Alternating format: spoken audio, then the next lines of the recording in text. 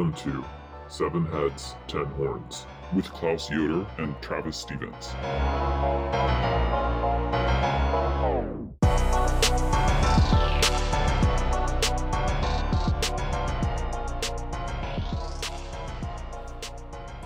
Welcome back to Seven Heads, Ten Horns, the internet's only podcast, History of the Devil. I'm Klaus Yoder, and with me, as always, is my dear friend and partner in heresy, Travis Stevens. Travis, how are you doing today?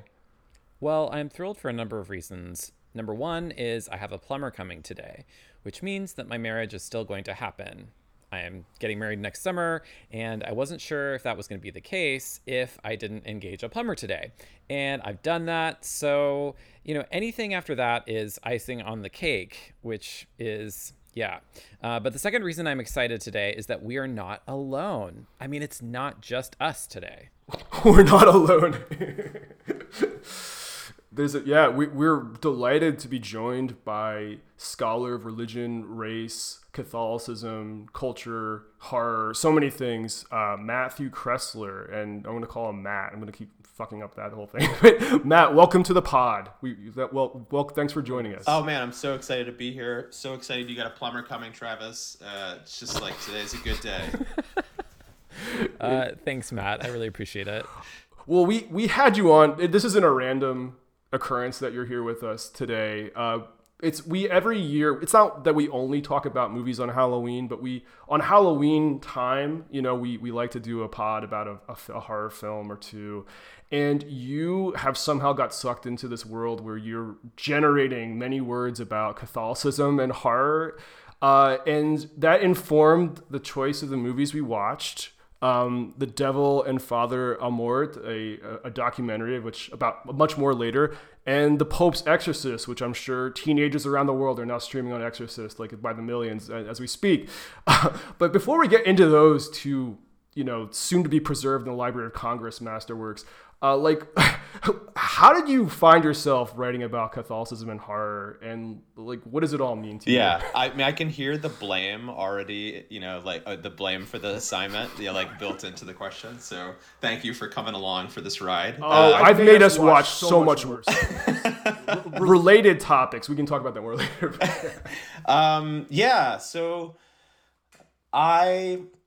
It's kind of funny. It was the gift of a sabbatical was the shortest answer to how I started writing about horror. So I've been a fan of the original Exorcist for as long as I've been a fan of cinema. It was one of my earliest moments where I was like, this is a good film, and I'm riveted by it, and it meant a lot to me at a particular moment in time. Fast forward through undergrad, grad school, and into my kind of career as a historian and scholar of Catholics and race and kind of violence and power. I was and continue to do a lot of writing on kind of Catholic horrors, in history, kind of violence, atrocity, cruelty, so clerical sexual abuse. And my primary area is around kind of white Catholic racism. So I was doing all of that writing, it kind of very much in the vein that we do these things as a scholar. And then I had a sabbatical.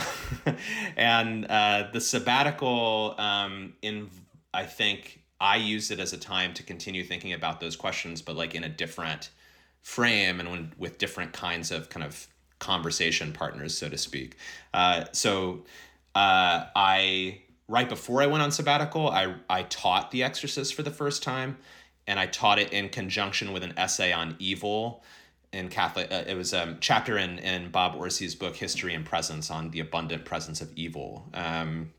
So teaching The Exorcist in 2020, 2021, in the aftermath and ongoing kind of reality of clerical sexual abuse gave me an entirely different perspective on the politics of the film. And then in the wake of that, I was yearning for Catholic horror that would have the priest be the bad guy. That was when, right. And that's when Mike Flanagan's Midnight Mass dropped.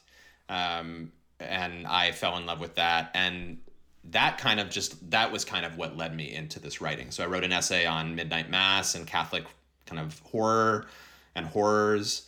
And then started collaborating with kind of other Catholic studies friends and scholars on the subject, and just basically really doubled and tripled down on horror as a genre, as a great way into kind of horror as history, and that was kind of like the way in. So now I'm like, I've been typecast as like as one of the Catholic horror guys, and I'm like totally cool with it. Yeah, it could be so much worse. And just to comment on that, I mean, I think what's really interesting about that is, I think when we have to talk about it, you know, as teachers or in the church or whatever capacity we're finding ourselves, the bad stuff, the abundant bad stuff in the history, it can feel like this chore. And I think what's kind of really great about what you're doing is you're sort of leading with something fun, like horror movies, fun for some subsection of the population, right? But, you know, at least fun for you, right? And for me, right? And for Travis, and like, so it's cool to be able to have like a nice hook as a way of sort of transitioning to some like really tough conversations, obviously. Yeah.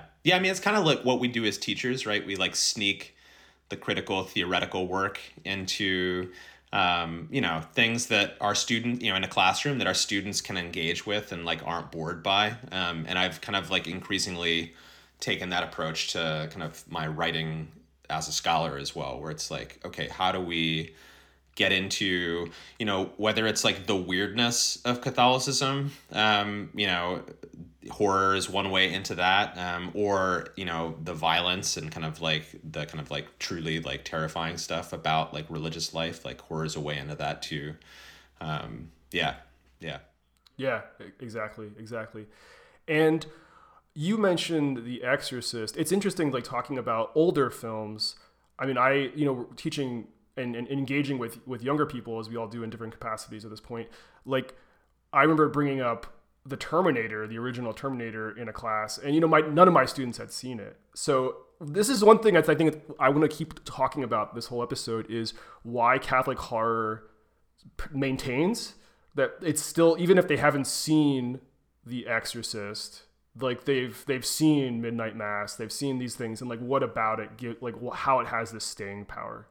So yeah, that's really interesting to me. Yeah, I think we can talk about it more as the conversation goes. But like I'm writing about it right now. Like, as I think we can call it like a tradition, right? Like there's like if we talk about horror as having a variety of different subgenres, like Catholic supernatural horror is like there's a through line from like The Exorcist in 1973 to The Exorcist Believer in 2023, or The Pope's Exorcist in 2023, right? Like, and there are like genre tropes, things that we expect as viewers.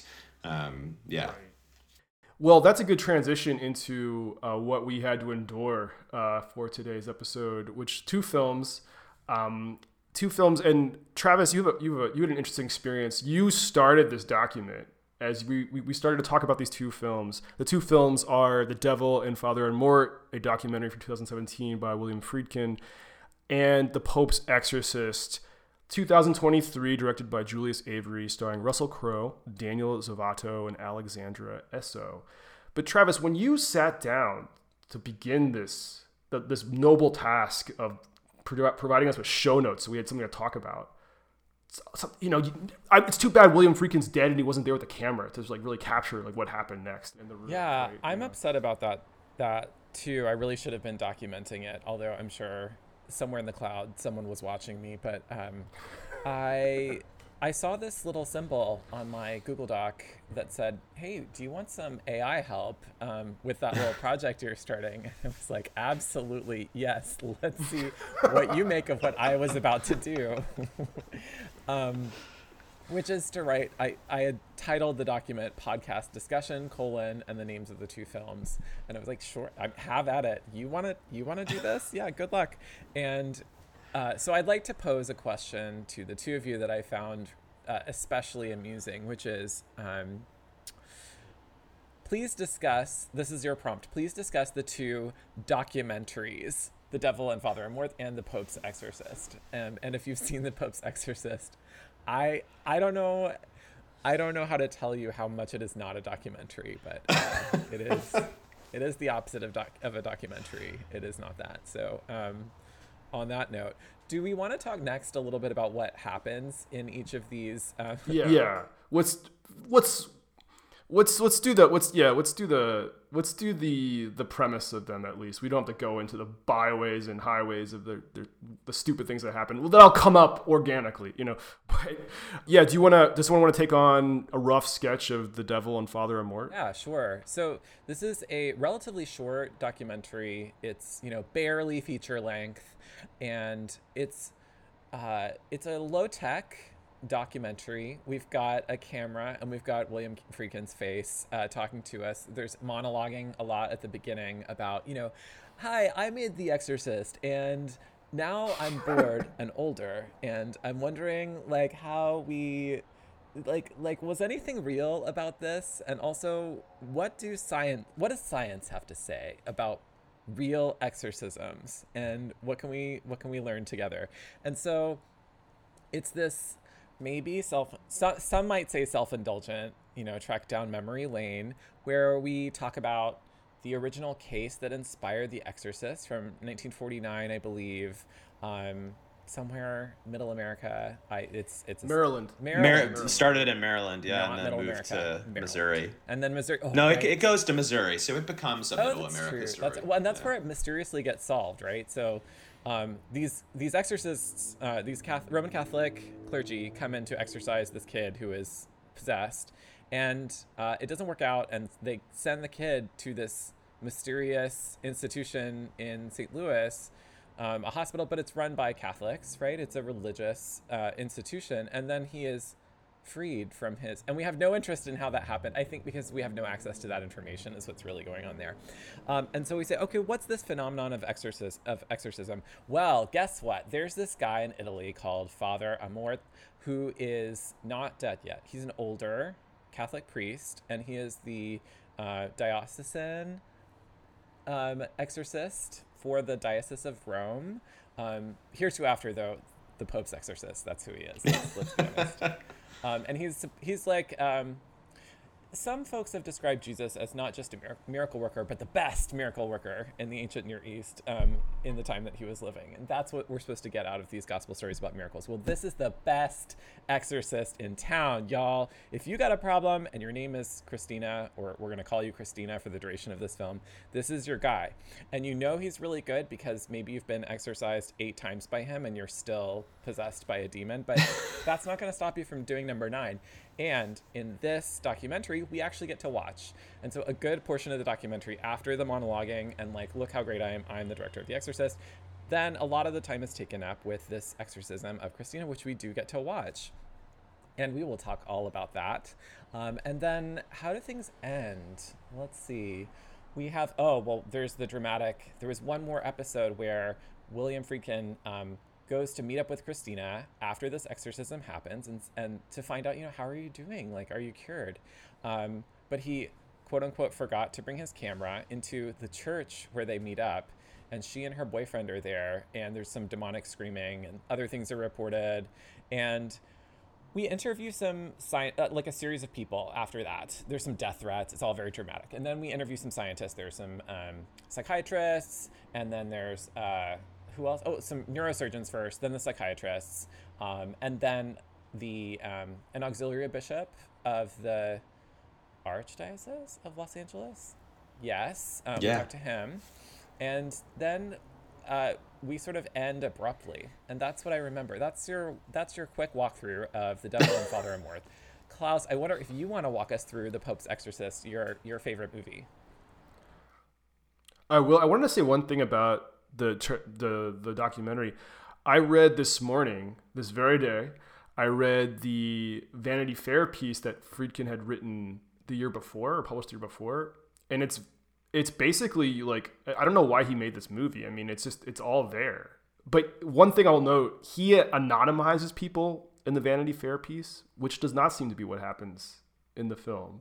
So one of the major themes, I think, of that documentary is there's some major ethical issues when he treats the subjects of what's happening. You could teach.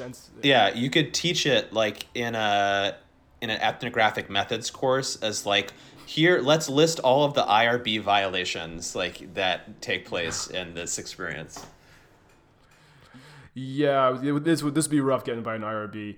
But yeah, so I just wanted to say that, and he mentions this in the documentary that he wrote a piece about this. But yeah, just to say, it's very much parallel to it. I'm gonna be a little bit more broad strokes to The Pope's Exorcist. This film takes the real life Father Amort and plunges him into danger in Castile, which he travels to from Rome by way of moped. But it's a film about a family with a single mother, which might harken back in your minds to those loyal Exorcist viewers of the 1973 original Exorcist. The theme of quote unquote broken families is a constant preoccupation of Catholic horror, I would say, or at least these Exorcist pictures. Basically, there's a rundown abbey that has some dark secrets, and that a traumatized young son from this young American family is possessed by a demon. The demon wants to have a mano a mano contest with Father Amort, who's the funniest man, the saddest man, the most passionate man, the most humble man in all of Roman Catholicism. This is the guy he needs to defeat. And oh yeah, the folksiest, the tipsiest, maybe too. We don't know. It's unclear. And what else to say? There's multiple possessions, and I think one thing to note is that the film suggests that many of the darkest moments in Catholic history have been caused as a result of demon-possessed clergy infiltrating the church. It retcons the Inquisition. I mean, the devil made me do it. The devil made me do it. Okay, so it's not our fault. It's fine. Everything's cool. Yeah, so these are the two films. And before we go down into the well that is the contents of these films, things in The Pope's Exorcist are constantly exploding. I mean, like, if you can just light a match in a well and it just like blows up, or through a wall, like, wouldn't you be dead after breathing in this house after like 5 minutes? But whatever, not my problem. And before we get into the really deep with them, like, I think the question, and we sort of have touched on this a little bit, but like, why does the genre have such staying power? I mean, like, we go from 1973 to 2023. We're talking about 50 years on the nose. Like, why do they endure? What is the appeal? Some other things, like, who makes them? Who watches them? I mean, I don't know how much data you have, Matthew, on this stuff, but like, why is this a phenomenon? Like, yeah. So I don't have like quantitative data. That's not my jam. That's not the kind of prompt. That's it. Get out. We're not interested in talking anymore. Let me just dive in qualitatively, right? So like this, just to like reiterate the like 50-year thing, right? We have The Pope's Exorcist and the legacy sequel to the original Exorcist, The Exorcist Believer, both coming out 50 years later. And I would add to that list that like the most, I think in terms of kind of like blockbuster power, the most kind of lucrative kind of 21st century horror franchise is the Conjuring universe of films, which are, particularly like the main Conjuring films, Conjuring 1, 2, 3, like those are like very much in conversation with The Exorcist. Like the first two are clearly possession stories. So yeah, I mean, what is the appeal? I think my argument would be that the enduring appeal is that kind of is an appeal of kind of like supernatural horror or kind of weird fiction broadly, which is that it takes our supposedly kind of normal world, our world where we assume we know kind of how the laws of nature operate, and how things are supposed to happen, and kind of throws a supernatural intruder into the mix, revealing that the world is not what we thought it was. So there, I think as a subgenre, kind of Catholic horror exorcism movies are exercises in nostalgia for a particular imagining of an enchanted world that may or may not have been lost at some point. And I think Catholics work in particular for that, because Catholics kind of, or at least particular imaginings of what it means to be a Catholic, kind of stand in for another time and place. Candles and statues and, smoke and, men wearing, long black dresses and, all of these things that catacombs, they signal to not just another place, but another time. And I think that these films are so popular because they kind of activate that kind of phobia philia mix, where there's we're scared by this kind of weird Catholic otherness, but we're also really compelled by the idea that the world may actually be much more kind of abundantly full of supernatural presence than we thought it was. So these films almost all feature a quote at the beginning or the end of a quote unquote real person saying what you're about to watch is real, or the lesson you should learn is the devil is real and you have to choose a side. So there's I love that the AI demon named these as both documentaries, because I actually think, even though most of them aren't filmed in the kind of found footage style of a horror film, they almost all operate as this is a true story. You're about to walk into what really happened. And they all kind of market themselves as based on a real story. So the Pope, it's weird. The Pope's Exorcist, is a biopic. It's in some ways it's a biopic. It's a kind of right. attempt to kind of document this real guy, right? So I think the realness of it is key. And that goes all the way back to the original Exorcist, which was freaking filmed as if it were a documentary. And I think that's why the original one works so well. That's also why there's been kind of diminishing returns, in my opinion, over the years. Yeah, no, totally. The other question I had about this, and it was actually informed by a quote from Gabriella himself, was in something I read. He said, he was asked whether the Exorcist, the film, was just another horror film, or was actually something that was a radical break and had some connection to reality and could actually be useful.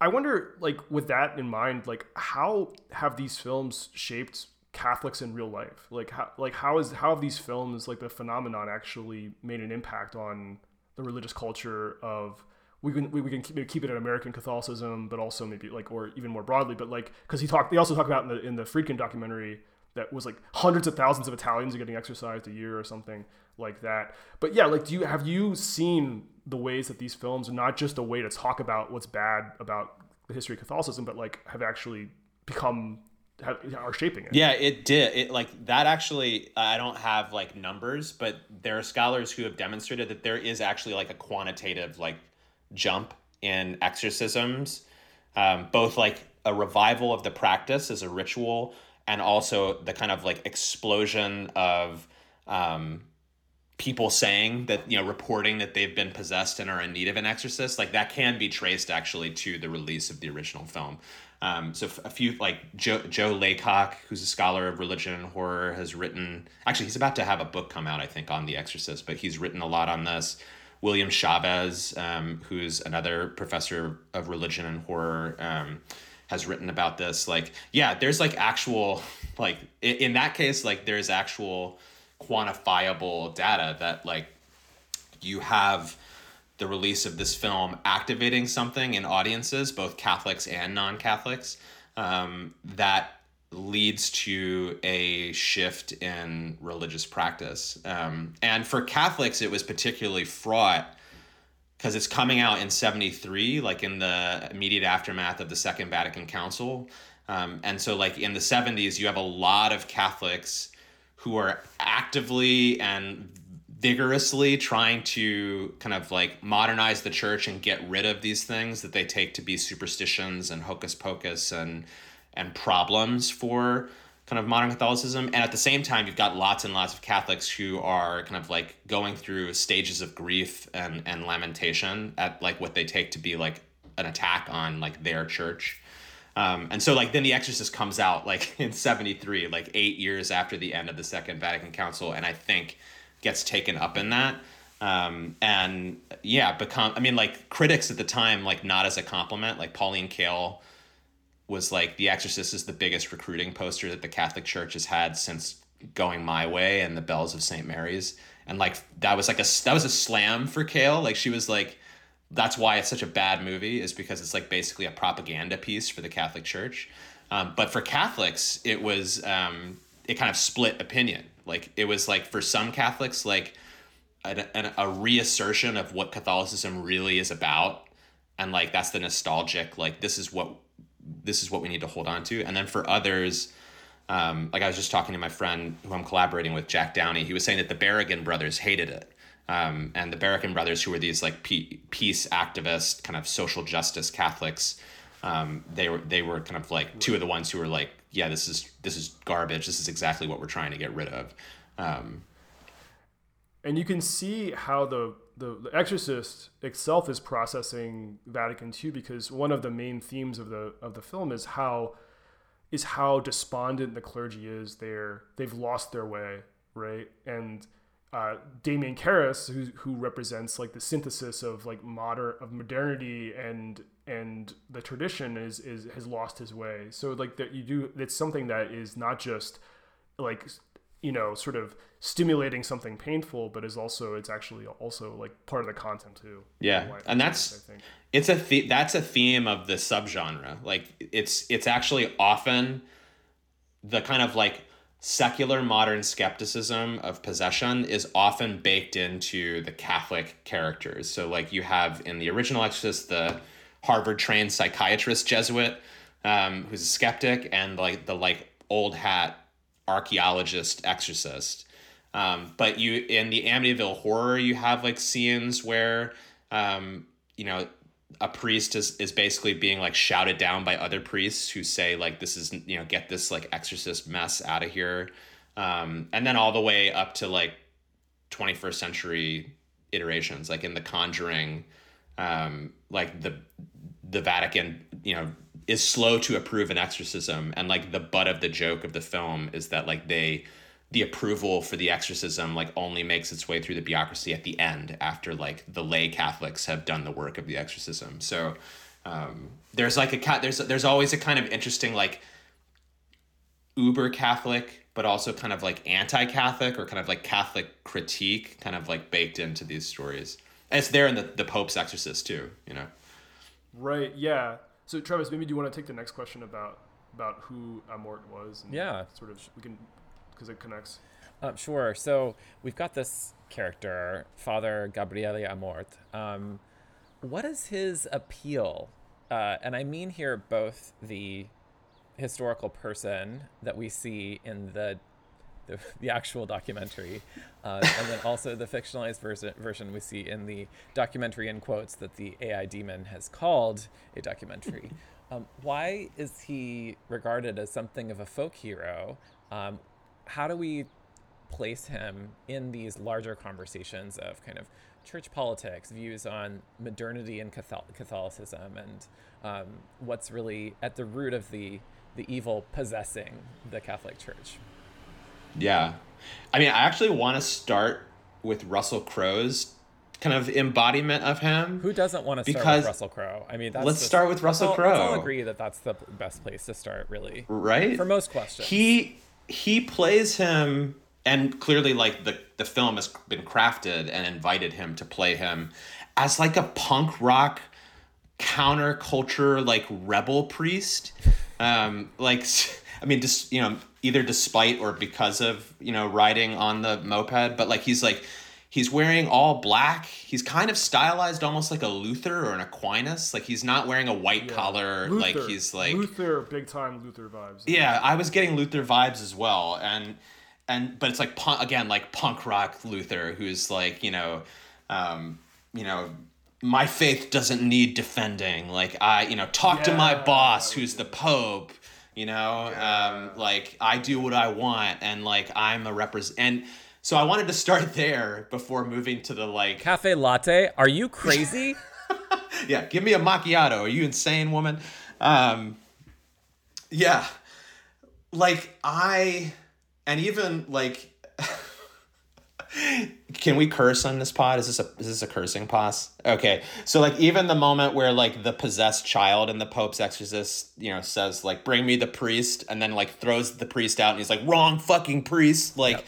It's like, there's this like, as I'm watching the Pope's exorcist, Russell Crowe is clearly like stylizing Amort as like a punk rock superhero rebel priest. And I wanted to start there because I think that that Amort, the fictional character and the like real person, I think there's an attraction about them in certain Catholic circles because like he's taken to be like a representative of like the real power of the church, as opposed to all of this like, I think we can gender it, right? This effete kind of like, emasculated, like social justice oriented kind of modern beige Catholicism. That's right. Exactly. To quote Bishop Barron, who is quoted in that, documentary, I think that he embodies all of that down to the, like, again, like working in gendered language, like the masculinist portrayal of him as like an anti-fascist soldier, in the Second World War.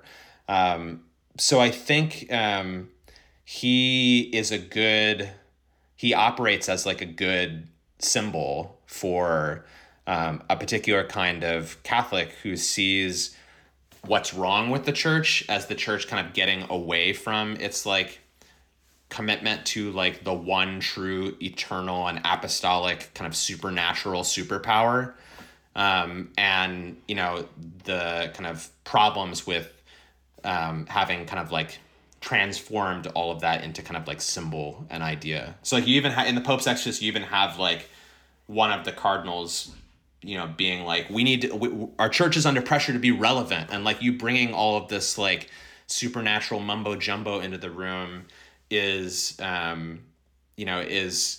giving us a bad rap. And Amort again is like, no, but like I represent the real true power. It doesn't matter like what the world thinks.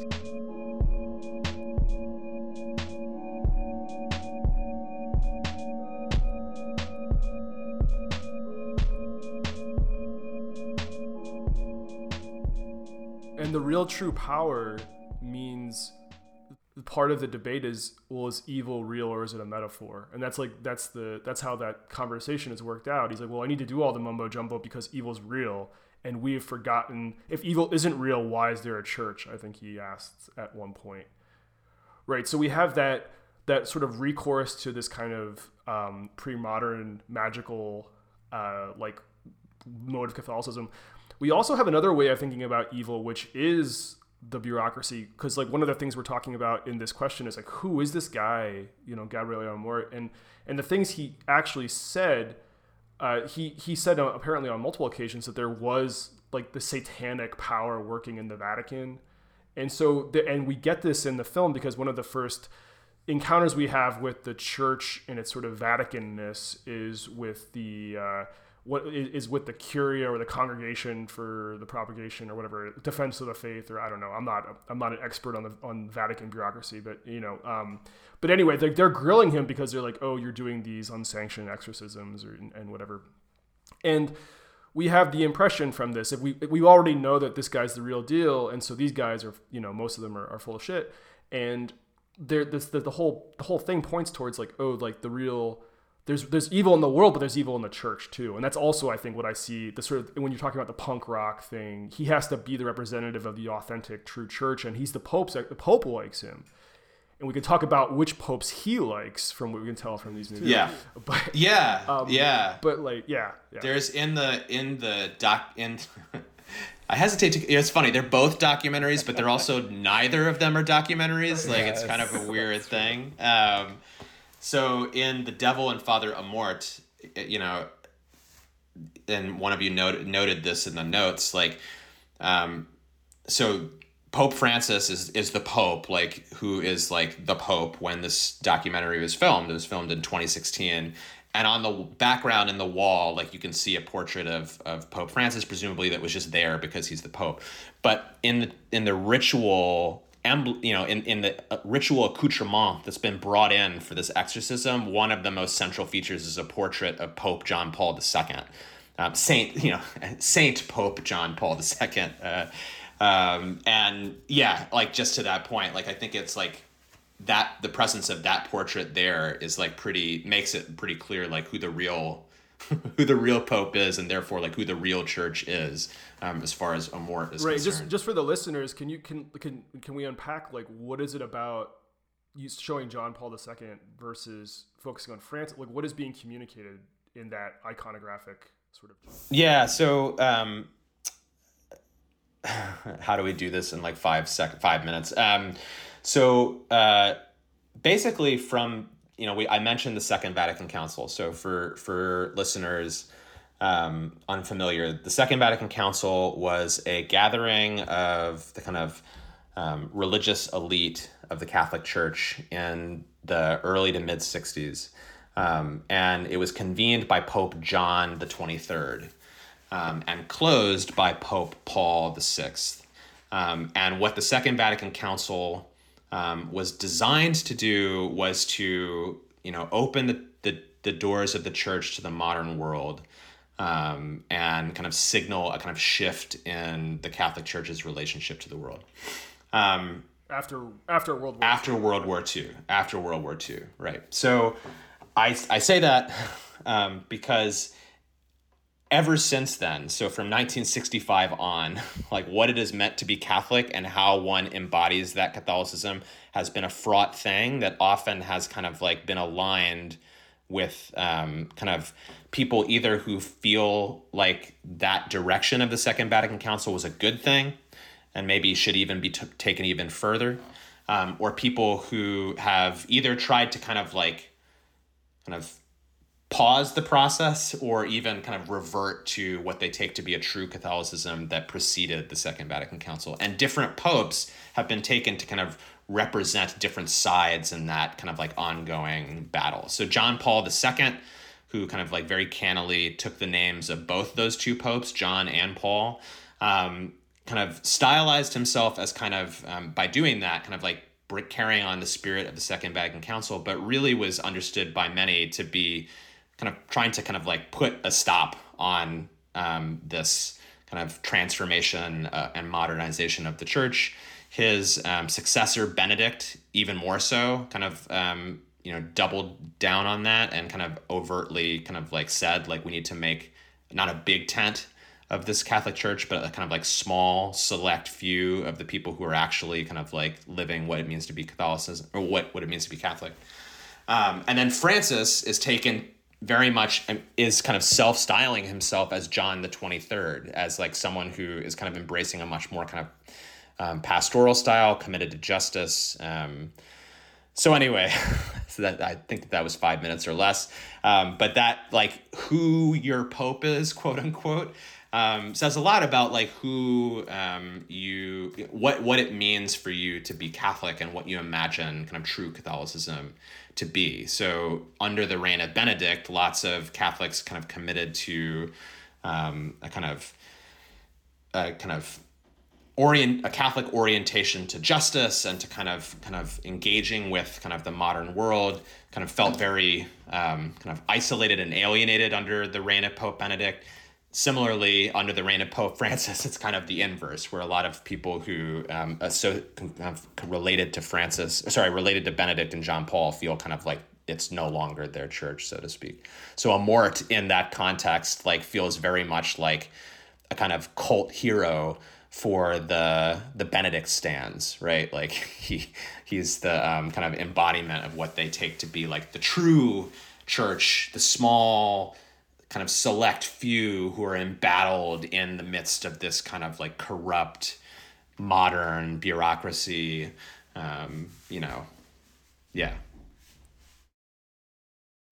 And before we shift to maybe a few questions from Travis about the nature of the recorded exorcisms themselves, the other thing that stood out to me with the JP2 portrait is I think of him as a cold warrior, and like the assertion that evil is real and needs to be combated is also one that really aligns with anti-communism in Catholicism, and of course, like Catholics were the avant-garde anti-communists in the United States and abroad. And so that's another sort of, it's a little subtler, but it's like the sort of the commitment to fight, to like, a church militant is something that I see in that too. Yeah. And in that, to go back to that documentary, like the bishop that they bring in, like the representative of the Catholic Church, Bishop Barron, like is very much, I think, kind of like imagines himself as like the warrior, like the warrior church, the militant church, right? His very famous for his Word on Fire kind of series that is like the vanguard, the front lines of the spiritual battle that the church should be fighting. Well, I just wanted to track a couple of other points with Father Mort and how we place him in these larger contexts. One, some culture war stuff. So he makes some statements. This is the historical figure, Father Mort, Gabriele Mort. So on yoga, on Harry Potter, he frowns on both, just so you know. And shockingly, big frown. I mean, as we all know, Downward Facing Dog is the work of Satan. We know that. Like that's, I think, like everyone can agree. But he also makes this interesting. So the historical figure, people are looking for little nuggets. Like, well, where do you stand on X, Y, and Z hot, topic that's either in the culture that we've mentioned or that's more close to the Vatican. So there was this unsolved murder case from the 80s, I think. Emanuela Orlandi disappeared, and there's all this, and we don't know what happened to her. But he said, oh, yeah, she definitely died, and it's related to these Vatican sex parties that happened, and she was, kidnapped and used in those, and then her body was deposited somewhere, and we don't know where it is. How do we think about his, little forays into these larger debates, and how does that help us place him in addition to kind of the papacy that maybe he feels closest to when he's performing the ritual? Does that help us kind of contextualize him at all, or not really? I mean, I think so. Oh, go. You go. No, you go. Oh, the only thing I was gonna say there's the content of what he's saying, but there's also the fact that he takes these stands, because like the guy, he comes off, one of the sort of the characteristics of him that the drama and also the documentary want to put out there is he's humble, he's a simple man, he's a Paulist father, he's the guy is like writing books about himself. He's giving these quotes to the media. I mean, it's actually so ingenious that he doesn't sort of come across as like this sort of media seeking sort of like edgelord, clickhound person, but like that's like kind of like I feel like my take on it is like that's sort of what he's doing, is that he has mastered this look of like being very humble and down to earth, and yet in the drama, the film, his pride is also something that comes out, and I'm like, the guy thought enough of himself to be like sort of doing the talking head thing a little bit, or was like wading into controversies. And I think that's actually significant and actually is linked to the broader phenomenon. Or are these the exceptions though? Like these little moments, are people like pushing and pushing for him to like, he's held his silence for so long, he can no longer keep silent. Like, brother, give us a word. Like, is this the like, this like pulling him into things that he'd rather stay out of? And give us a word in the tabloids. Exactly. But then also like the ritual itself, I'm just gonna like dip a toe in here to say, do you notice that he's speaking in the quote unquote documentary? He's speaking Italian for most of the time, at least. It's not Latin. Yeah. And all of Not these so portrayals good, that yeah. I've seen in cinema so far, and it's just the two films, really, three. Latin is such an important feature, It and is. for our tradcasts in the audience, like we got to speak it. Like, what's going on? Yeah. Isn't he supposed to align with our expectations around language as well, or what do we think of that? Yeah. The just on the Latin note, like one of like the biggest punchline of the movie, The Pope's Exorcist, is the conclusion where he turns to his young priest friend and says, "You learned the Latin." Like it was like Right. like he Yeah. doesn't like the young priest like doesn't know Latin in the beginning, and that's like a sign of his like being a young Our fallen church. right That's why he fell in exactly love with a woman, right? Like if he had known the yeah. Latin, he would have been able to, the power of Christ compels you. He would have totally been able to Yeah. resist. But in You Latin, learned obviously. the Latin. You Yeah. learned the Latin. Oh yeah. Working backwards on some of those things that you guys raised.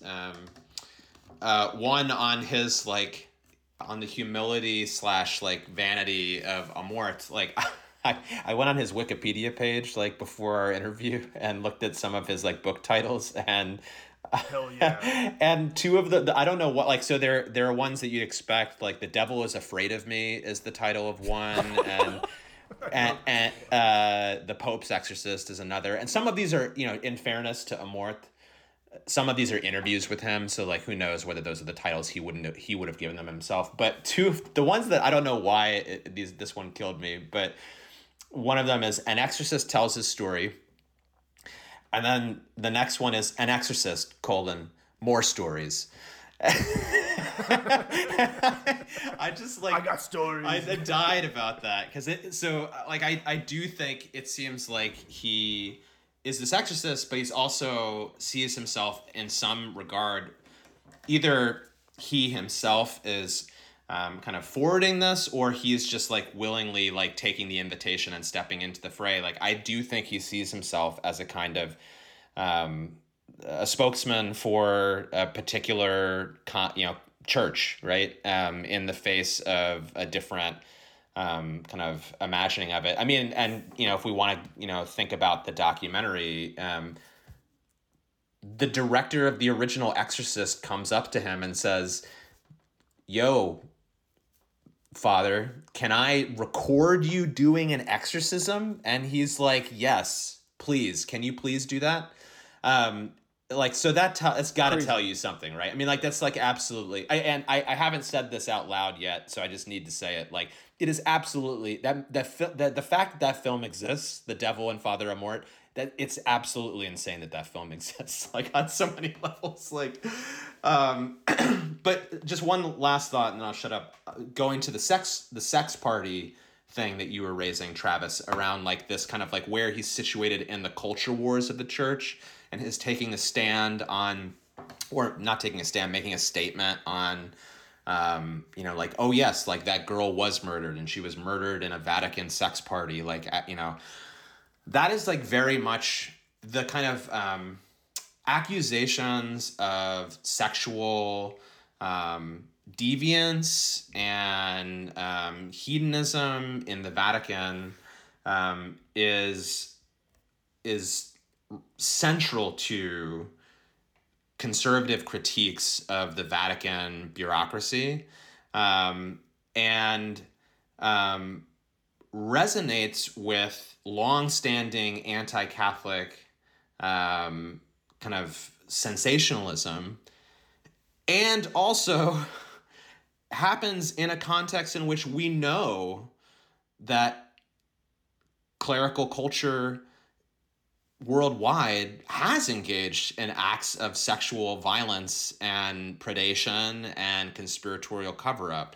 So it's such a tough thing to talk about, because on the one hand, when Amort is saying that, he's like parroting what some of the most conservative, kind of arch-conservative reactionary Catholics, the accusations that they'll levy against a Pope Francis is like, you put on this whole like image of being a humble, like justice-seeking kind of servant, but like behind the curtain, there are these kind of, it's often kind of like outwardly homophobic, outwardly or kind of like explicitly kind of you know, condemning, you know, and kind of maybe even fabricating sexual kind of deviance. But then we have to say, as we say that, we have to also acknowledge that there is sexual violence that is going on and has been going on for a long time. And so this is one of the things that me and my friends and co-authors are working through, is like, what do you do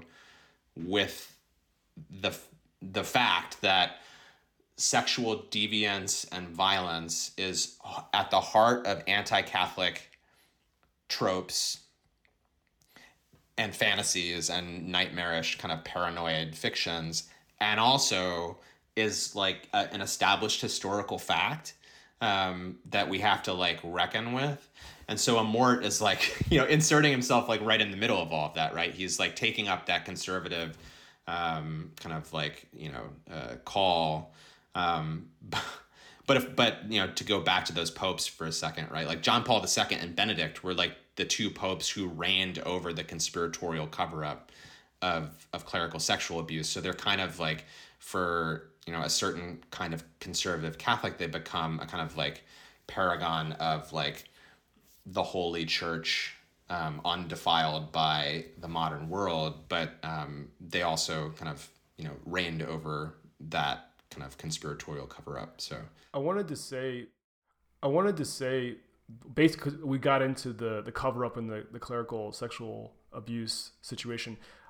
This is a little, maybe jumping ahead a little bit, but like this I found to be, it's not that it's not there in the documentary, but it's very much there, yet unspoken in the 2023 film with Russell Crowe, with how it sort of positions these clerical heroes, because like it's clear, like we've already made, you know, it's probably clear by now that Amort and his sidekick are the protagonists of this film. But for either of you, like, how did you see this film trying to deal with the sexual violence of the clergy? And like, I'm trying to get you to read my mind. Like the thing that is one of the crazy plot points of this film is that the claim of the film, as we mentioned before, is that everything bad that's ever happened in the history of Catholicism is because priests were possessed by demons and they started the Inquisition. I can't believe they didn't say Pacelli was possessed by a demon. You know, like you can go on and on in terms of like how he dealt with the Holocaust, which more and more is coming out about how he dealt with it this year, which is crazy shit. But yeah, like what, in terms of like the one crisis they don't say, oh, and you know, the sexual abuse crisis, they could have been like, that's caused by demons too. They didn't do that. Like, how does the film like address it or not address it, or what's going on? Because it's like grossly there, but like, I don't know. I have thoughts. Travis, you wanna go step into the fray with your thoughts first? Let's lead with the less informed person, and then have the person who actually knows more. It's the 1-2 punch. Clean up afterward. Actually, that kind of makes sense to me. I would say that first I want to speak about the not naming it explicitly. I think that's really pragmatic. If you're looking for a blockbuster, you know, Netflix film hit, taking that on super directly doesn't make sense, because people have strong feelings and different feelings about it, and you're trying to capture the entirety of Catholic sort of, you know, folks, non-Catholic. I'm interested in spooky horror things, and let's just stay out of anything controversial. So that's the dumb answer as to why we don't go there more explicitly, because I think if they made the claim, oh, this is also demonic possession, it would be too easy with people this close to the pain and trauma of what's happened to say, you literally just said the devil made me do it, when you did it, and we know who did it, and it was not the devil, it was you, and we have names and we have dates. So I think that's the dumb answer. But it does appear in more less direct ways, right? We have the possessed little boy who grabs his mom's breast in what is supposed, maybe it's also about breastfeeding, but it feels certainly like sexual violence as well. We have the possessed little boy saying that he's going to rape the two priests, and they're going to like it, etc. Oof, it's that part's really hard. Yeah. It's really hard because it does, I think, evoke. Um, It flips it. It's sort of, yeah, exactly. There's a literal perversion, right? There's a turning Mm-hmm. around of the dynamic that we're used to talking. The evil we're used to talking about. real dynamic. Right? So what? Yes. So someone smarter than me who knows more about this, please continue. And that's Matt. Go. No, I mean you're making me.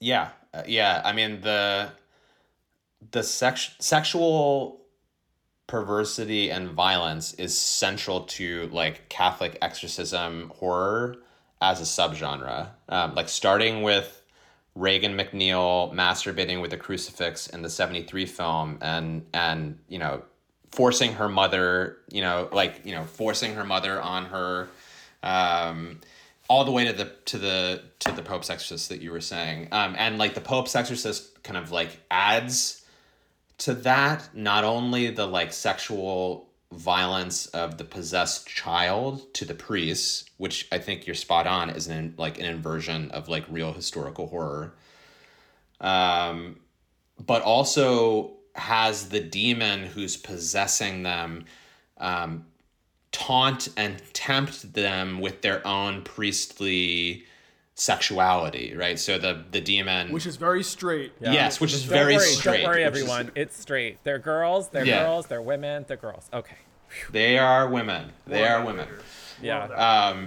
Which was okay. So like when you watch a movie on streaming, it'll like tell you like rated R for but and one of the things was nudity. I noticed, and I was like, "There's nudity. Like, how is that gonna happen?" It did. Is Russell Crowe gonna get naked in this film? Yeah, and one might answer. It was like the demon, embodying the beautiful woman that this priest had been in love with, right? And so there's a story, like part of one of the weird subplots of the Pope's Exorcist is this kind of like affirmation of like clerical celibacy.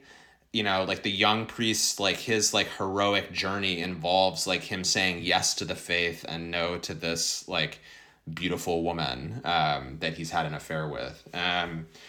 So anyway, I wanted to note, like, I think you're spot on in terms of like the kind of like really disturbing way in which that sexuality is used. And I think that like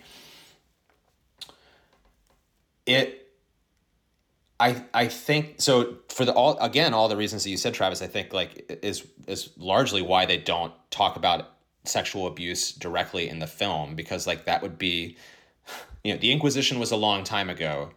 Retconning the Inquisition is one thing, but like, you would probably make headlines, I would guess, if like you had like a blockbuster horror film, like, making an argument about like clerical sexual abuse, like not being like a real human thing. But one of the things that I think that I've noticed is that, I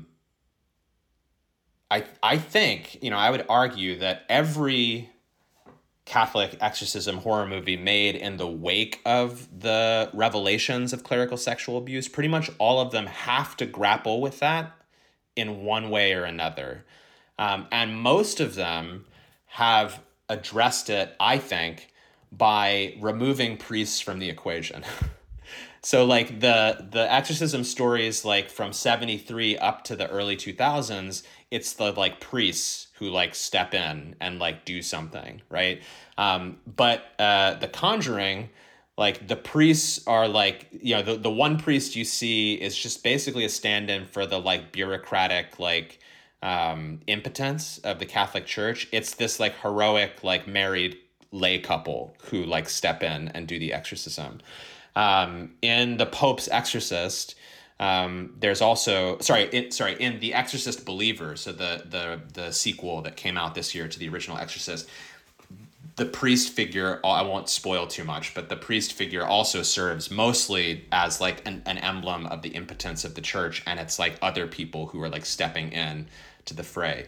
So I think the like most common way to deal with clerical sexual abuse indirectly is to like remove priests from the equation, because like, and I had this experience rewatching The Exorcist, with my class, like the original Exorcist ends with, like, the climax of the film is two men locking themselves in a room with a 12-year-old girl who's strapped to a bed, right? And like refuse to let the mother be in there. And yeah, like, it works in the context of the film, like, but you can't, that, like, that, I don't think that there's a way that that plays today with what we know about what has actually happened in people's lives, the violence that people have actually experienced. And so one way to do that is to just remove priests. I think the other way, the way that I find most interesting, are the stories that kind of subvert it by having the priests present, but like representative of something else. So like The Devil's Doorway is a kind of exorcism, haunting, possession story set in Magdalen laundries in Ireland, and the kind of, and it's like explicitly like taking Catholic supernatural horror as a way to like talk about like historical horrors that Catholics perpetuated.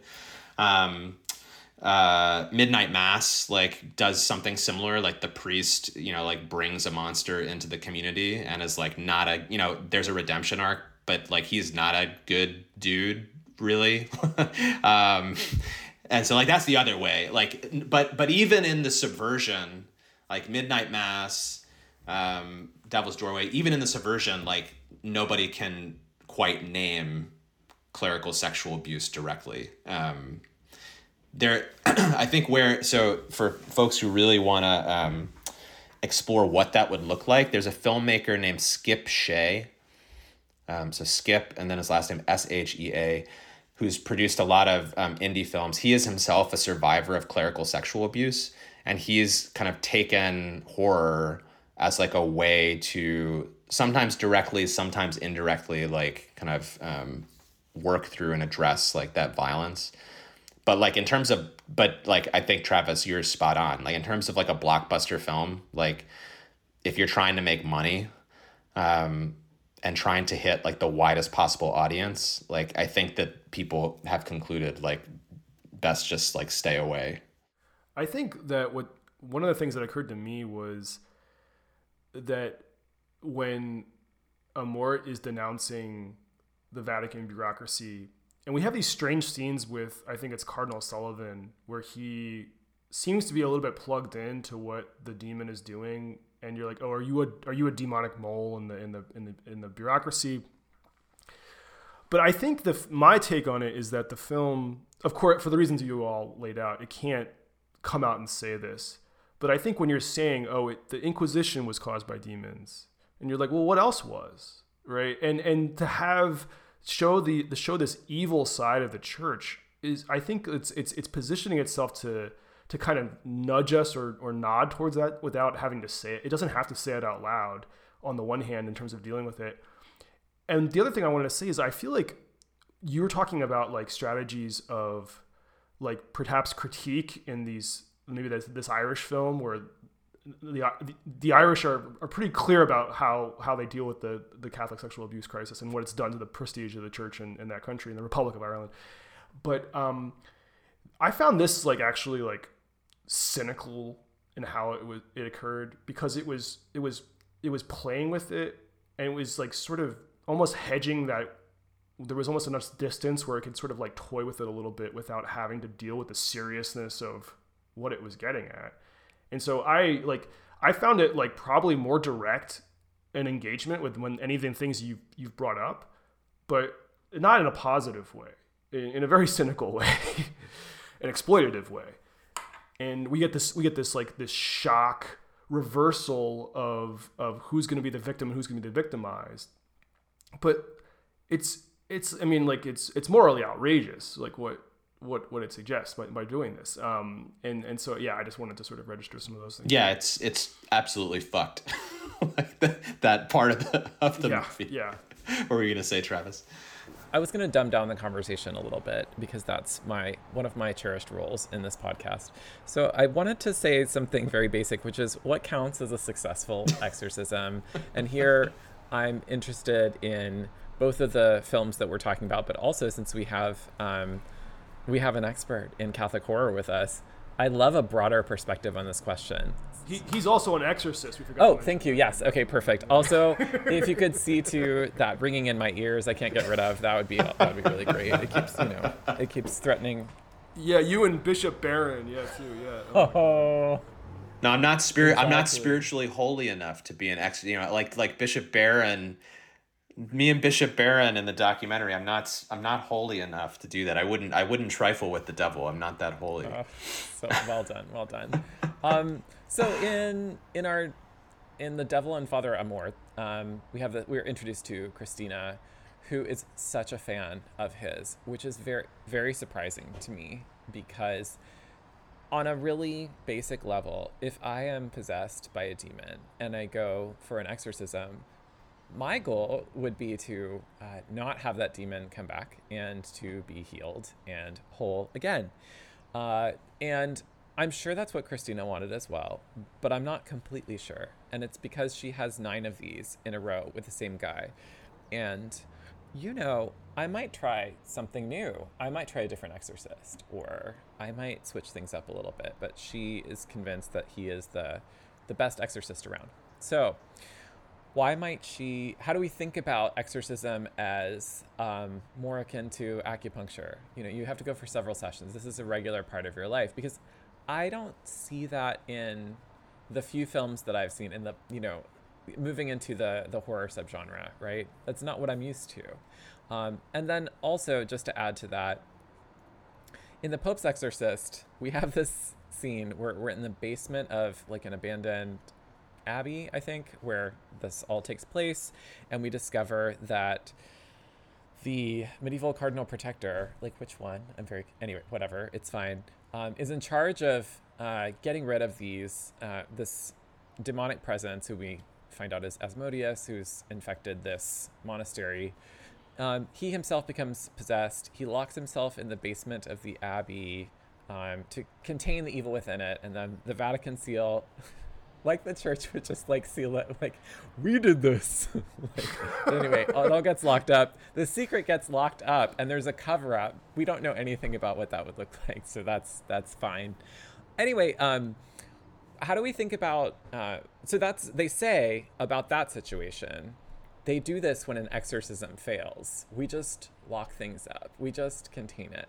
And it seems like we have a study in contrast here about what a failed or successful exorcism is. Thoughts about that?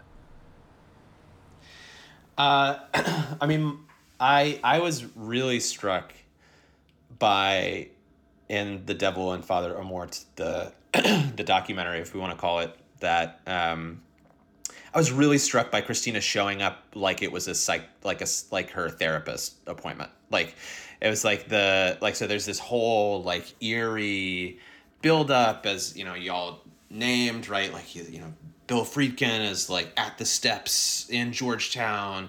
That's the house where the exorcism happened. Oh, be spooked. And then it's like cut to Christina like sitting in a like beige waiting room. Is it a hospital? Being like, oh yeah. Where are they in that scene? I don't even know. Like my guess was that it was just like a nondescript like office building or something.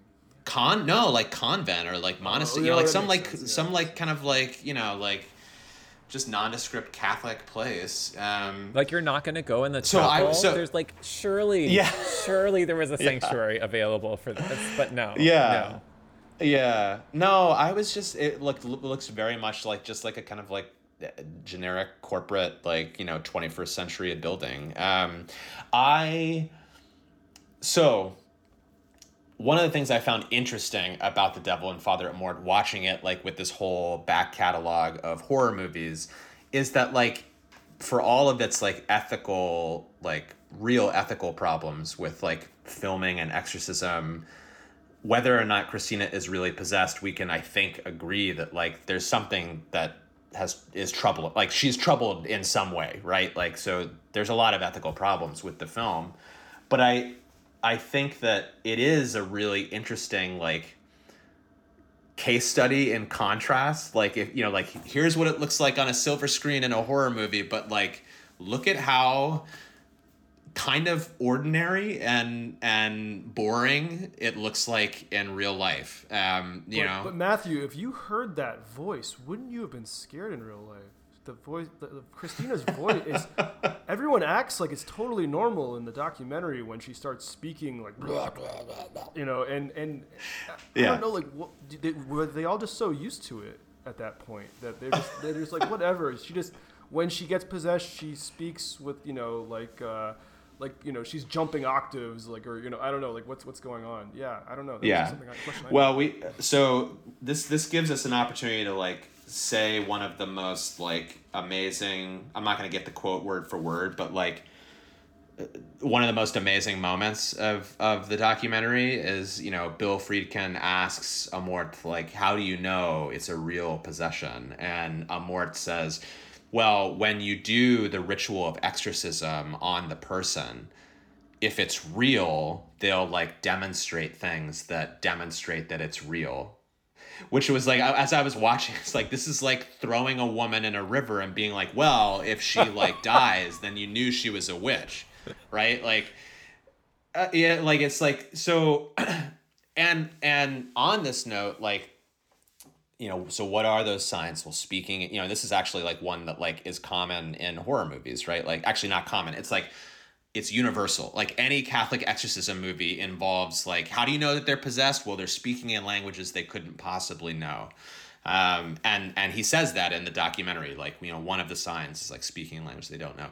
I am not proficient, let alone fluent in Italian, but it was, like, clear to me throughout that this Italian woman, when she was, like, speaking in her supposedly demonically possessed voice, was speaking in Italian. Like, she was saying things like basta, which is, you know, enough, and mai, like, never, and satana, you know, like, she was speaking in Italian. So anyway,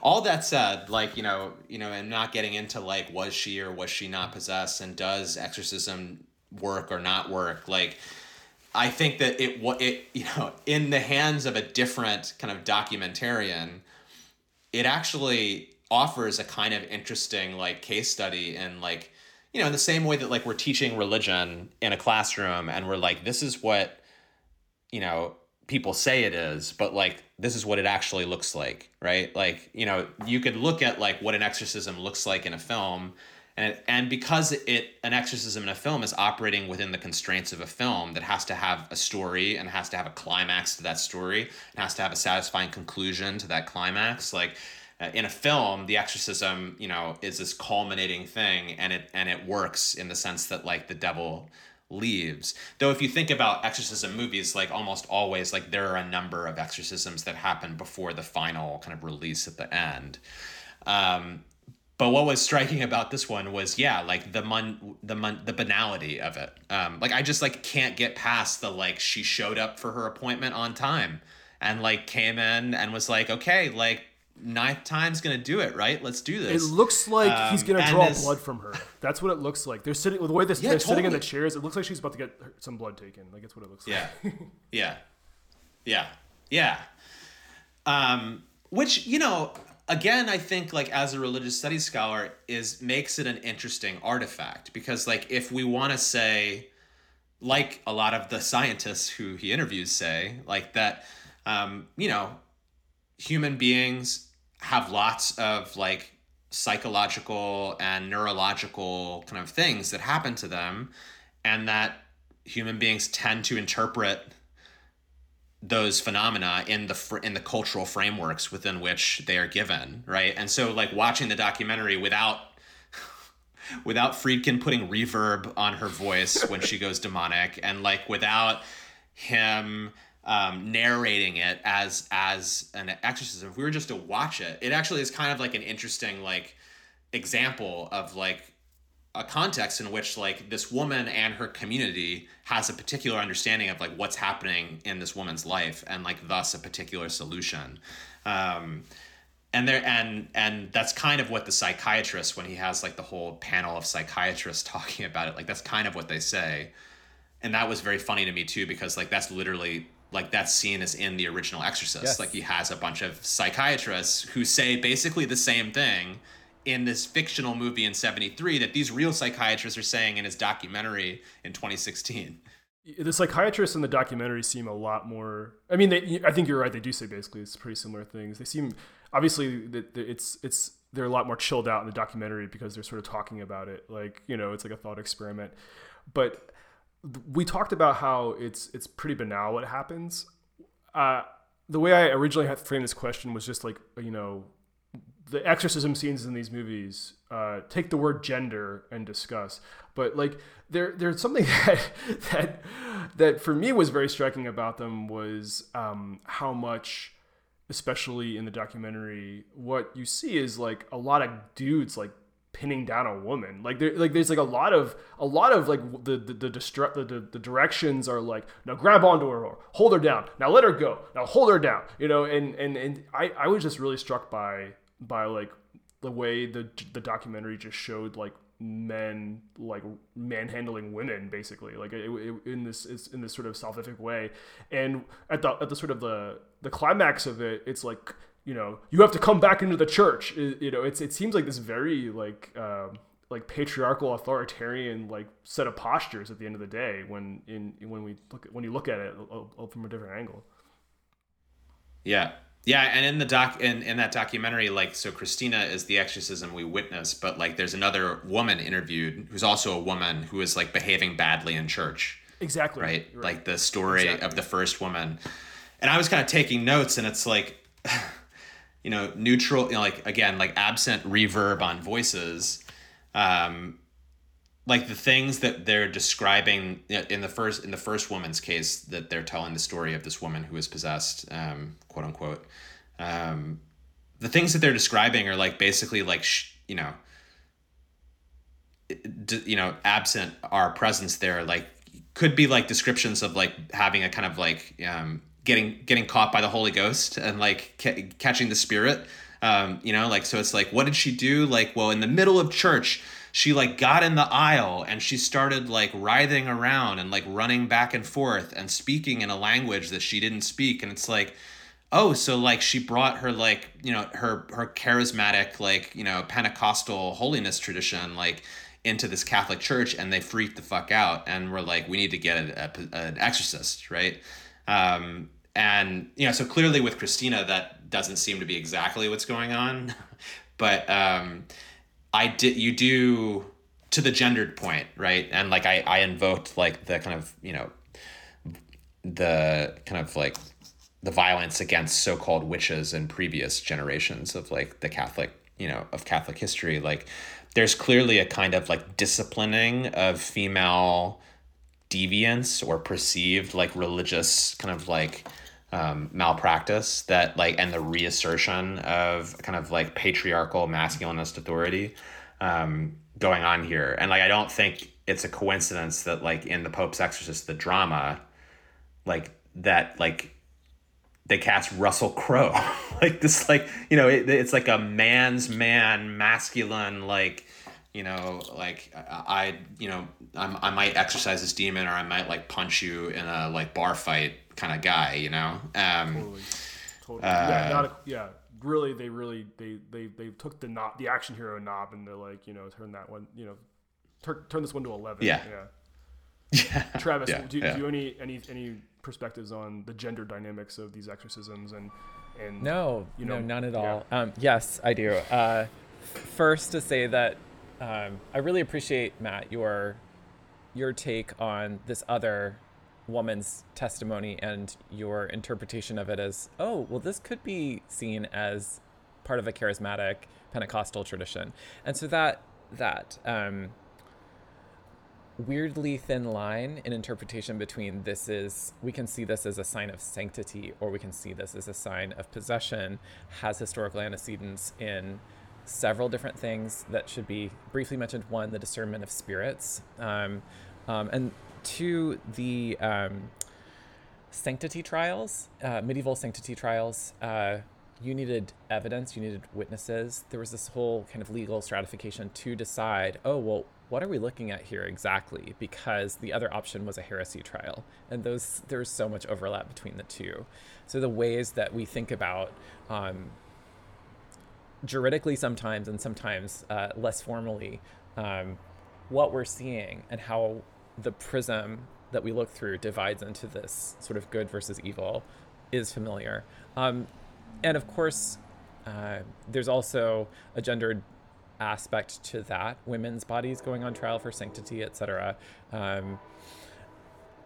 In terms of holding women down, it actually, for me, felt like a psychiatric hospital in those moments. The restraints on a woman's body and the history of female insanity. I wondered what would happen if we just let her go, because this feels so culturally scripted, as we've. It is a. One might say it is a purely cultural phenomenon. There is no possession outside of culture, obviously, and so it has to take on a specific form. What would happen if you let her go? What would she do? Because I don't think she would crawl up the walls onto the ceiling and like vomit something green, like, or hurt anyone, or right. And so like, what would happen if we didn't do that? Or could we not? Because part of the constitutive feature of having an exorcism is this assertion of male power onto women's bodies. Not always women's bodies, but feminized bodies. That's what makes it an exorcism, and it's no longer that if you were to deviate from the script, because script and ritual is also, we haven't talked much about that, but I was thinking more about earlier, one of our questions around this Catholic horror subgenre and its success, and why it's Catholic, and what about it draws non-Catholic audiences. I would say there's an appeal around ritual. There's an appeal around, there's a formula here. There's a script. We're all expecting certain conventions of the genre. And there's this satisfaction when they're met. Like, this is real. We did it. We completed the journey together. Intersecting, of course, with clericalism and the priesthood. So it was really fun to hear about this more recent films as well, Matt. But other thoughts about gender here, restraints, Klaus? I was gonna say, just when you were saying that the appeal of ritual for Catholic horror, I remember saying, like, one of my first my first girlfriend, like, watching in high school, watching The Exorcist and being raised Catholic and being really scared of it, and she was not raised Catholic, and she's like, this isn't scary at all, and I was like, something really clicked in my mind there, where I was like, wait, what? You're not scared of this? So I there are exceptions to this rule, as someone on Twitter recently pointed out to me. But like I think you mean X. I think you mean X. On X, sorry, the artist formerly known as Twitter. My pet theory has always been that, like, for a lot of people, the line between is The Exorcist silly or is it scary is like, are you formed in a cultural framework within which, like, this is real and you're watching a documentary, or are you just like watching like bad special effects for like a kid's head turning around and therefore it's silly? Like, there's definitely like both at the time and since, like, a documentary quality to the original film. I've met people who are not Catholic, who are, like, for instance, like in like a kind of West African context, like, in a non-Catholic Christian missionary context in West Africa, like have encountered cases of spirit possession in that context, and they just don't even fuck with them. Like, they're like, no, I won't watch that. Like, it's like, no, thank you. Like, because I know that it's real is the kind of implication, and I don't want to watch that. The ritual, like, just to put a point on that, like, it's spot on. Like, the ritual is essential. Like, everybody's a Catholic. Even the atheists are Catholics. Like, when the demons are at work, right? Like, the Methodists, the Unitarians, like, they're all Catholic, and that's for like vampire stories too. Like, it's you need the candle, there's like a implication in the genre that, like, you need the real stuff, you need the good stuff, like, and just like praying it away isn't gonna do it. So, I think that's spot on. That's literally a part of Stephen King's Salem's Lot, where they're like, Yes. do you have a crucifix? They're like, we just no, we, like not like, so they think they put like popsicle sticks together or something, but they're like, it would be really good if we had a crucifix here. Yeah. There's like, I think a line in Salem's Lot where he says something to the effect of like, "Are you Catholic?" And he's like, "No." He's like, "Well, you are now," or like something like that. Like where it's like, for if you're gonna survive, you better be for the compel them to enter with vampires. That's right. One question I really want to make sure we cover is what happened to Bill Friedkin. Like why did he make this film? Like, what the fuck is happening? Like I don't know. I was watching him. Like, why are you doing this to your legacy? Like I don't. Does anyone have any thoughts? I literally I don't have any. I mean, like I did, like, right before this call, I was talking to some friends and I was like, Scorsese's like 80 and he's making Killers of the Flower Moon, and Friedkin is like, on the verge of death, and he's like making a like held camcorder like student project film about like I'm like, what? I don't know the answer, but I'm also like, what happened, Bill? Like you like, in the 70s, like he, in a sense, like really was a part of and transformed the way films were made. And the only thing I can say is, it seems to me anyway that he's become a kind of like crypto Catholic in his like later stages, like, because like the making of The Exorcist, like there's this kind of like tension between Blatty, who's like written The Exorcist like as a kind of like evangelical tool to like awaken people to the reality of Catholicism, and Friedkin is a kind of like secular Jewish like documentarian kind of who's like trying to make a really scary movie. But on the evidence of his most recent film, it seems like and actually like what he's said in like other Exorcist documentaries, like I think that he has like actually like come to the conclusion that there's something there. Even if he hasn't like, converted. Right. Well, so he's pushing so hard, and like I think you all noticed this when he's talking to, it was Barron, one of the bishops of Los Angeles.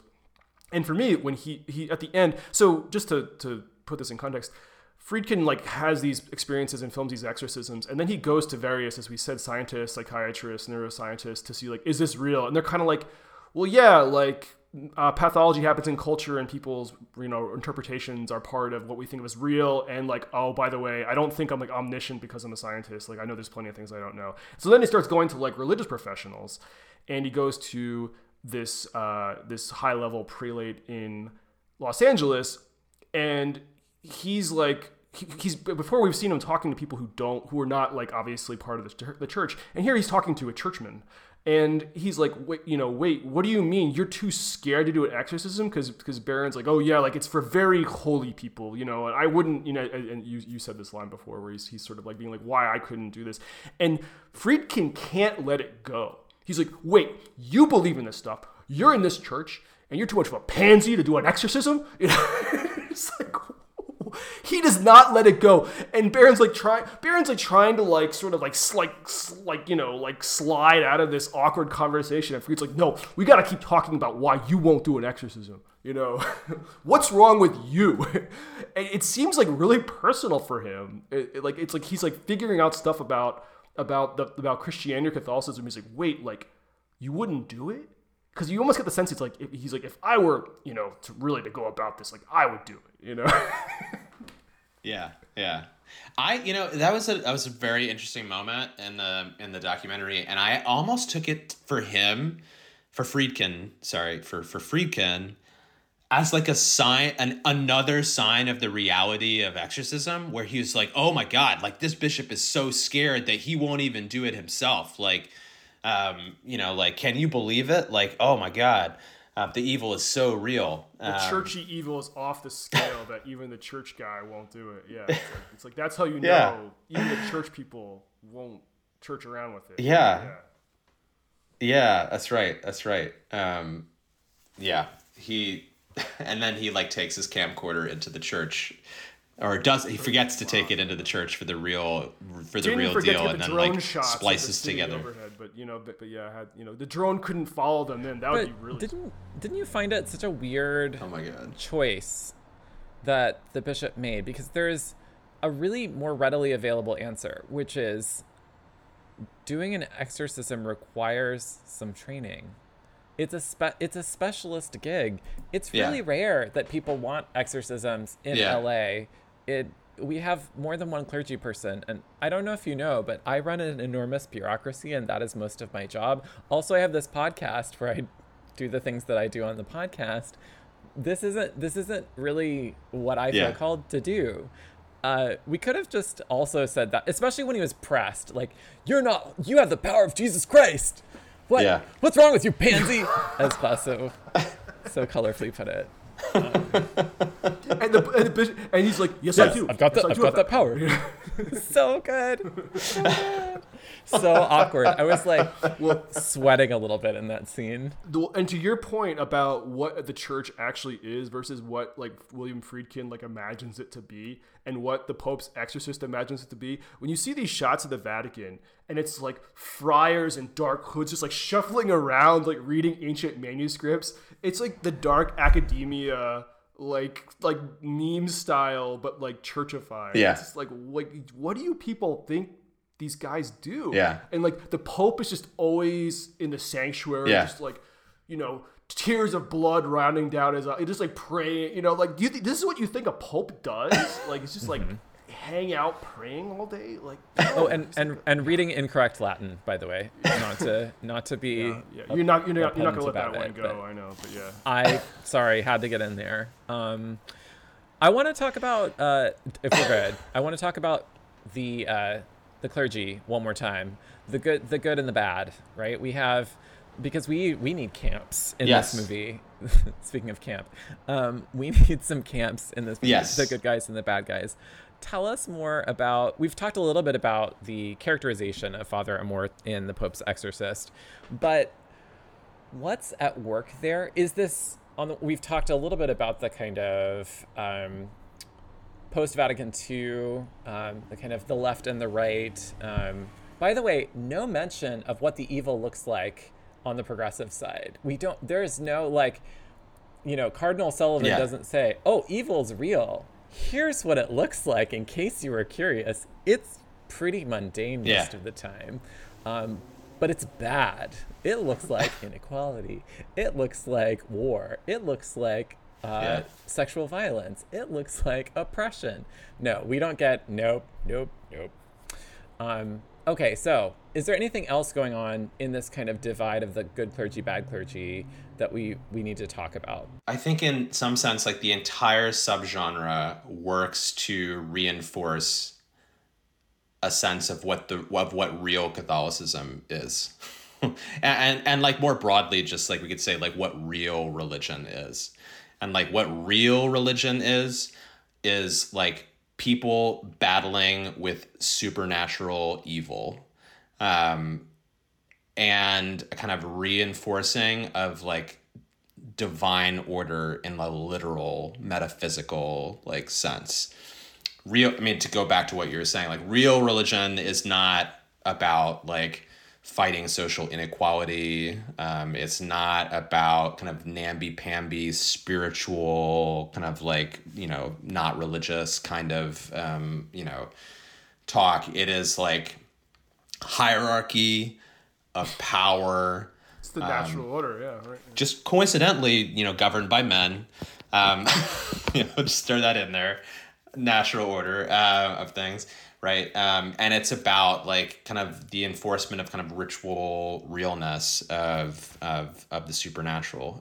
So it's like almost, you know, it's funny. It's like almost, so it is two camps, but it's like not like two even sides or even teams. It's like the embattled and alienated select few who are surrounded in a sea of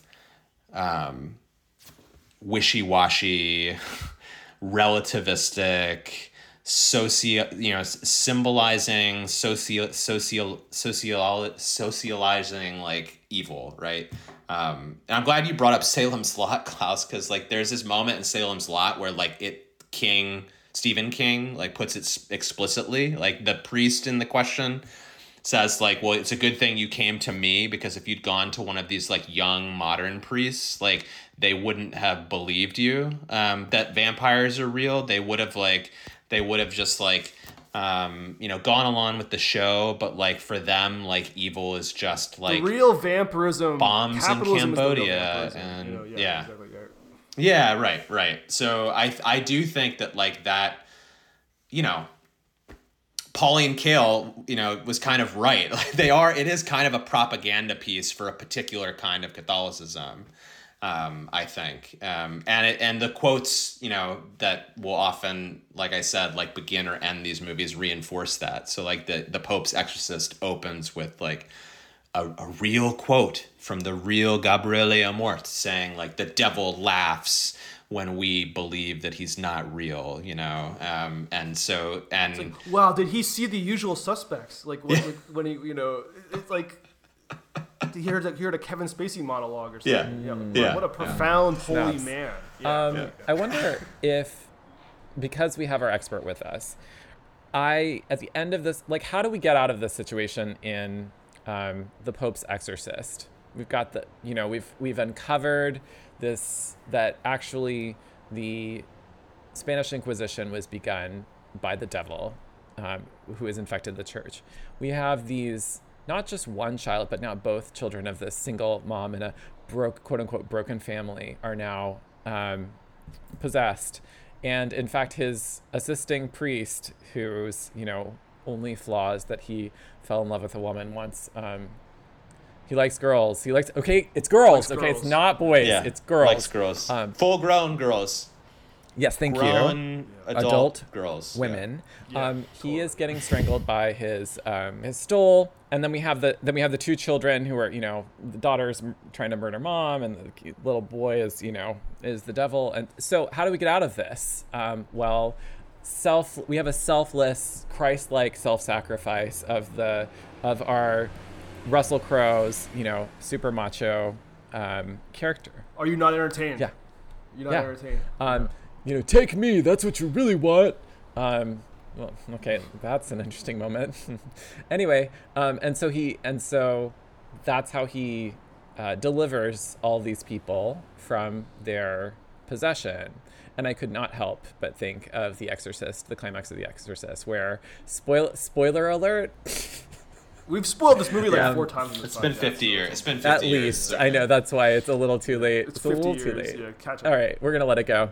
So Father Damien Karras says essentially the same thing. The demon comes into him. Then he has this moment where the demon inside him wants to murder the child who has now been freed, and selflessly and heroically regains control of himself, throwing himself out the window and tumbling down the stairs to his death. Talk to me about, first of all, self-sacrifice, but also suicide and mortal sin and all of that. And is this a genre convention, or is it unique to these two movies that we ultimately, exorcism's final answer is this, for the exorcist himself to be possessed and then off himself? Like, what is happening? Why couldn't we just have had like a nice ritual at the end with some fireworks and, I don't know, some angels like show up? Like, I feel like there were other ways to end this story. No? Yeah. Well, I mean, if we want to get biblical, We do. Always.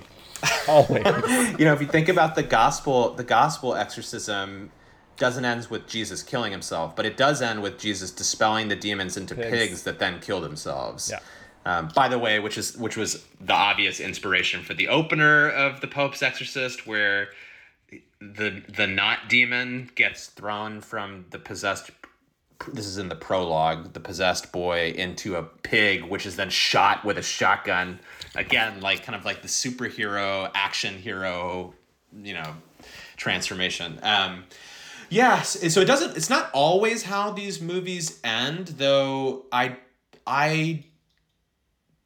can't really think of one that ends with, and then the exorcism worked, and then everything was fine. Like, because like and I'm not thinking of like all of the films in my head right now, but I am, like some of like my favorite entries in the subgenre, like they don't end that way. It's like the Exorcism of Emily Rose, which is a fun one. It's kind of like Miracle on 34th Street meets The Exorcist. It's like it's an exorcism story told as courtroom drama where they're like trying to prove the reality of the devil, which is great. But that film, like the story in that doesn't end with like the priest successfully having exorcised the demon.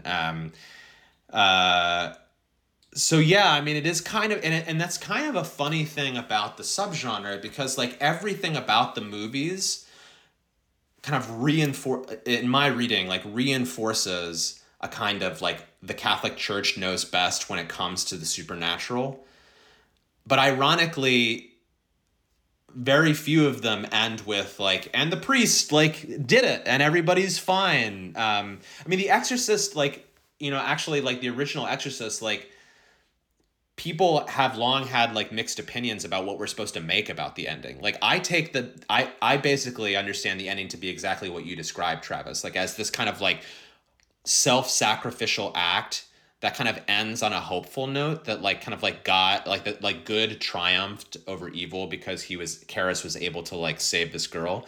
But like lots of Catholics and Christians panned the movie for being like a movie where the devil won from their even perspective. In the film, he does get to say the last rites, right? Like he like does Yeah, he does. He gets confession. Yeah, he takes confession at the he like that. I was gonna add that little bit where it's like, so we know he goes to heaven because he like does the confession. Though actually, if you've seen The Exorcist 3, it's complicated.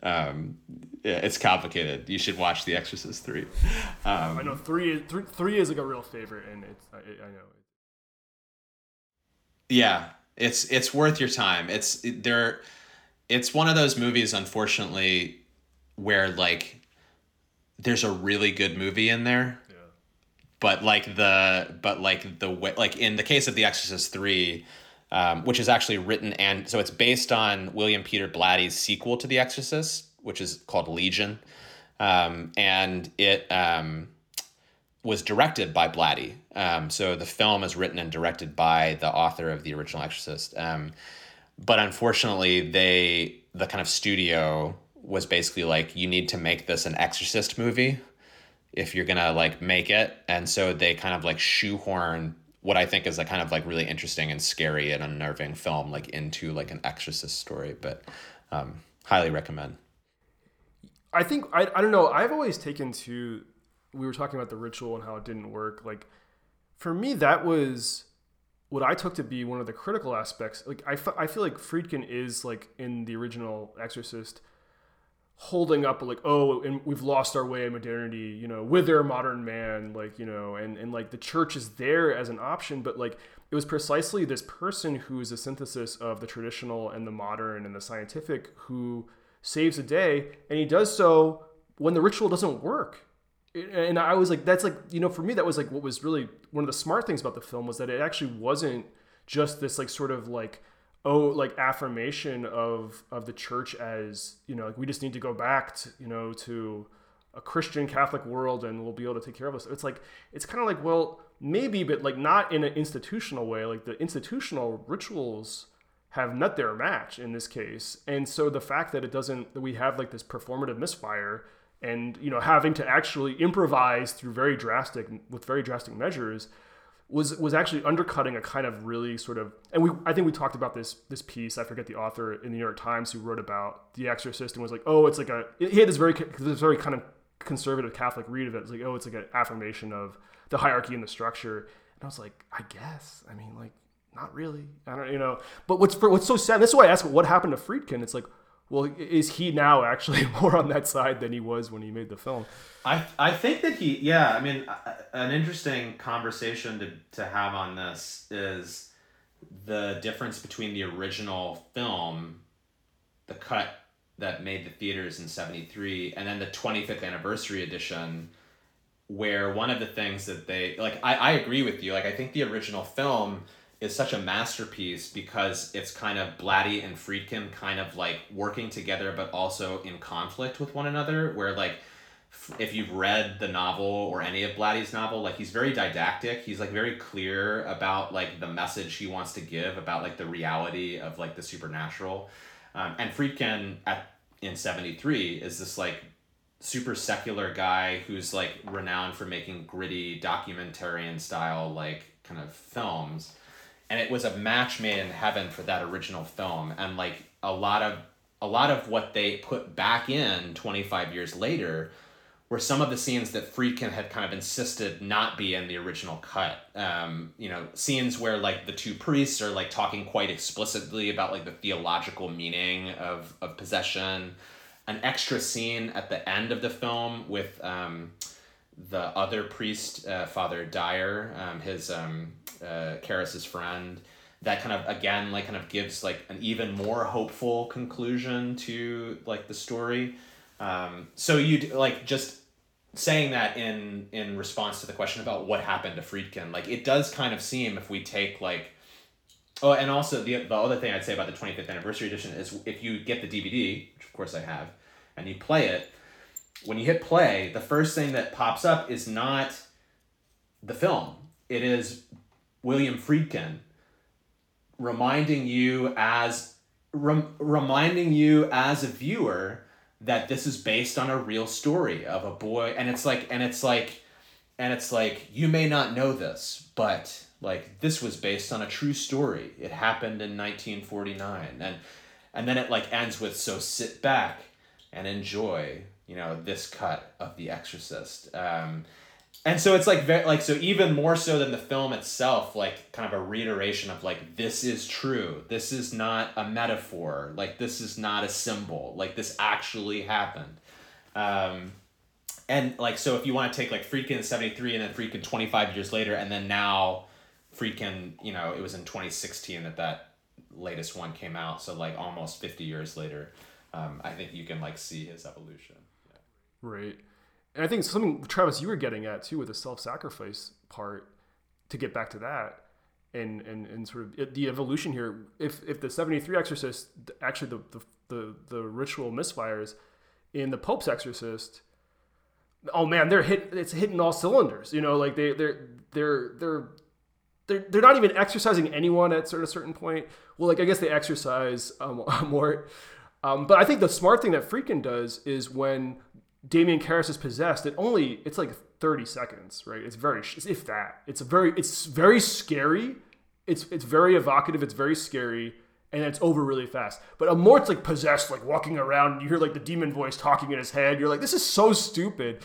It's like, in terms of like, how do you make a film scary? It's like, but like the bottom line is, whether it's scary or not, like the Pope's Exorcist is like a superhero movie, and like it's not about it being. It is. It is ultimately, yeah. It is kind of funny. It's like it starts out like you can almost break the film into thirds, and it's like the first third follows the genre of exorcism movie to a T, and then the middle third becomes a kind of like gothic horror film where they're like going into catacombs and like returning to like this medieval world, quote unquote, and then the final scene, like it could be out of a Chris Nolan Batman movie. It's like that, it's like the whole the film has resolved, and now the two priests are like going down into the headquarters and looking at the map of the world, and now like we've become our superhero selves, and we're ready to like go out and avenge like these demons.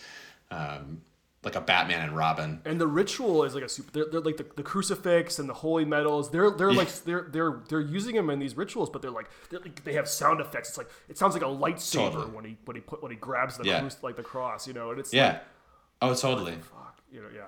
It's film. No, it's like actually like I think like it's not just like it's not just like a metaphor. Like they're filming it as a superhero movie. Like there's and even like at the very beginning when he's like riding in on his moped, like he's like it's like Bruce Wayne like riding to the Batcave like to like get Twee Wes get going. If Batman was made by like Twee Wes Anderson or like fucking Garden State or whatever, that's what it would be like. Right. Do we have any more territory to cover here? We did it. Another a huge success. Well, we did Matthew, it. Thank you so much for coming on. This is great. Walking us through the valley of the shadow of death that is these exorcism movies, We'll all be on the lookout for all of your projects coming out of this, and we'll link to what you've done with this work so far. So yeah, really appreciate it. Thanks. Yeah, thanks, man. Men, thank you both. You need an old podcaster and a young podcaster to exercise the mystery of William. That's right. Who's the skeptic? Klaus is definitely the skeptic. Travis is way churchier than the archaeologist who's coming in. He's the one who knows. He knows the Latin. Like, you have to know the Latin. And here I thought my superpower was finding the right size leftover container. See. Thanks for reminding me that those Latin classes paid off. Well, with that, thanks for listening. See you next time. This pod is made possible by support from the Satanic Horde, Asmodeus, Mammon, Leviathan, Beelzebub, and listeners like you. Thank you.